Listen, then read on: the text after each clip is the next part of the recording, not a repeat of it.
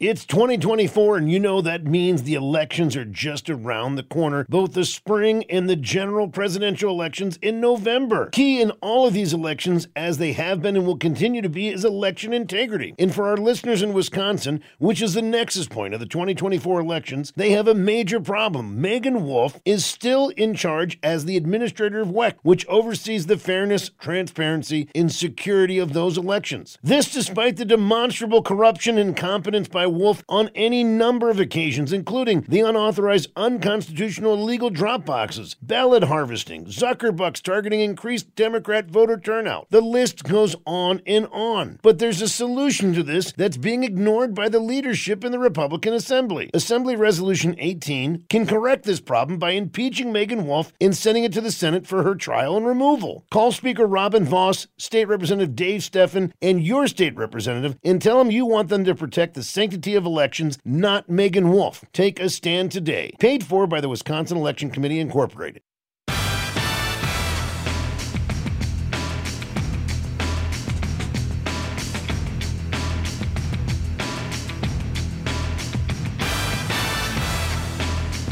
Well, hello there and welcome. Joe Gigante, your regular Joe, here with you on this Wednesday. Inviting you to be a part of the conversation, 888-737-1737, 888-737-1737. Now, I got through most of the good news, but there's another piece that goes back to one of the main pieces I want to talk about today, which is our continuing border crisis, how this may or may not impact a government shutdown.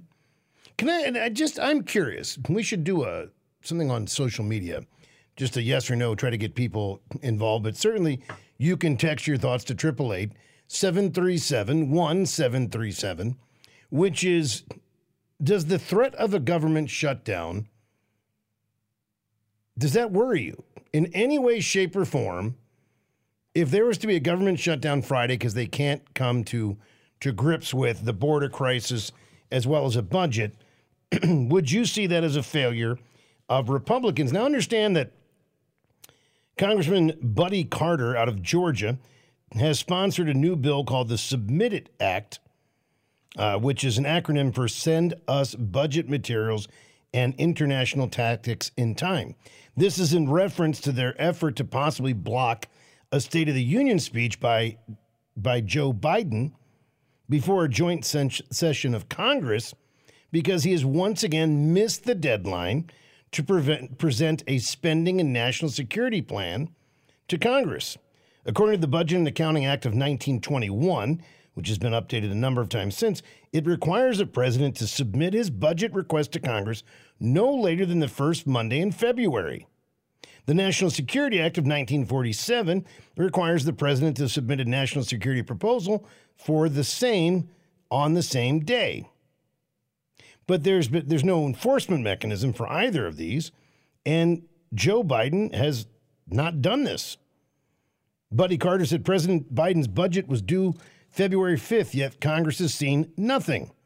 This is irresponsible. Until Congress receives the president's national security strategy and budget, he has no business delivering a State of the Union address.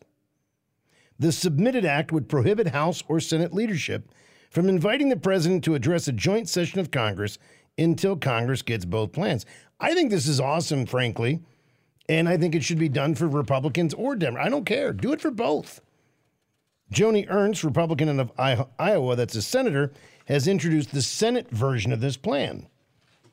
So with all this talk, and we'll get into the whole, is there going to be a shutdown and everything else, the big issue at hand is the desire by this administration for the $96 billion boondoggle, which 60 plus billion of it is going to go to Ukraine if passed in the House.